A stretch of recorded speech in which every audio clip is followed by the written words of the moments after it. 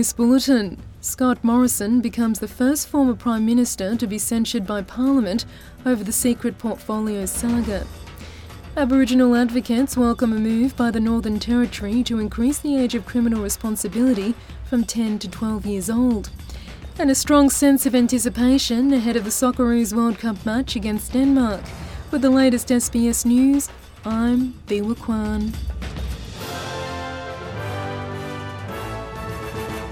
Scott Morrison has become the first former Prime Minister to be censured by the Parliament over his secret appointments to multiple ministerial portfolios.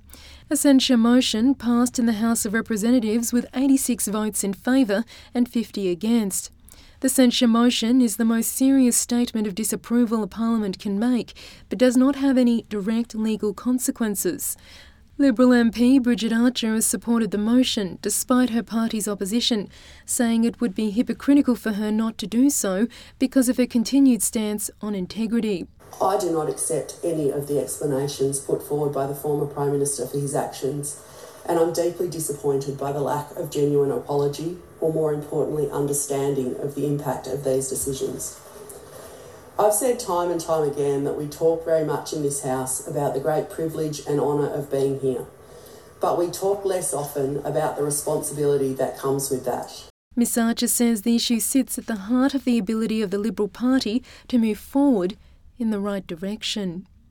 The Redfern Legal Centre has welcomed the decision by the New South Wales Government to withdraw more than 33,000 COVID-19 fines worth millions of dollars. The decision by Revenue New South Wales comes after a Supreme Court decision on Tuesday found certain types of fines issued in the state were not valid because they did not include a detailed description of offences.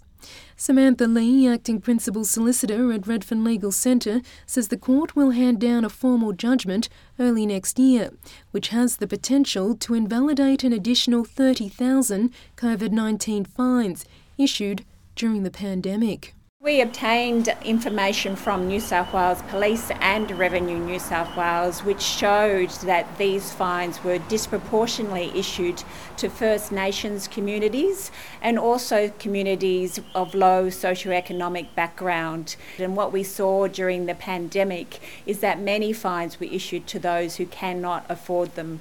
And this is time for recourse and justice for those out there in the community. The Northern Territory has become the first jurisdiction in Australia to raise the age of criminal responsibility from the age of 10 to 12. The bill passed the NT Parliament late on Tuesday night with a 16 to 8 majority.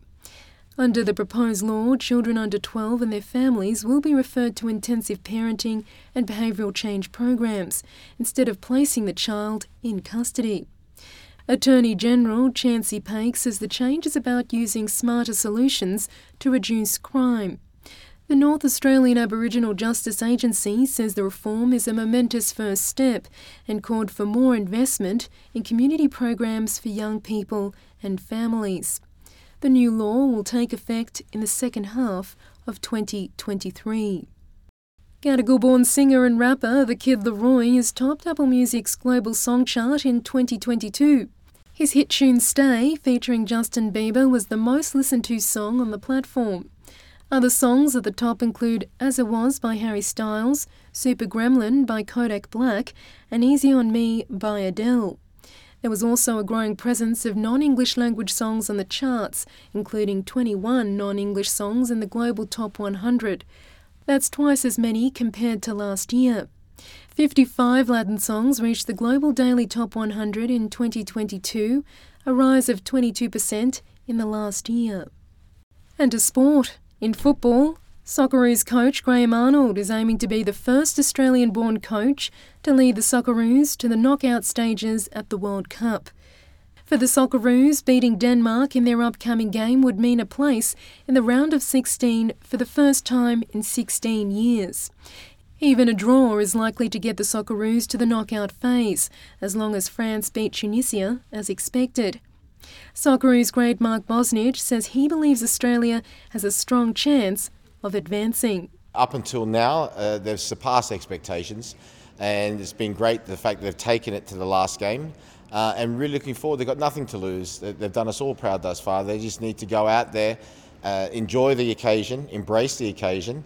Before the tournament started, I said they had half a chance, but now they've got a really good chance because pretty much a draw will safeguard, unless Tunisia happen to beat France, that will pretty much safeguard our path into the knockout rounds for the first time for over a decade.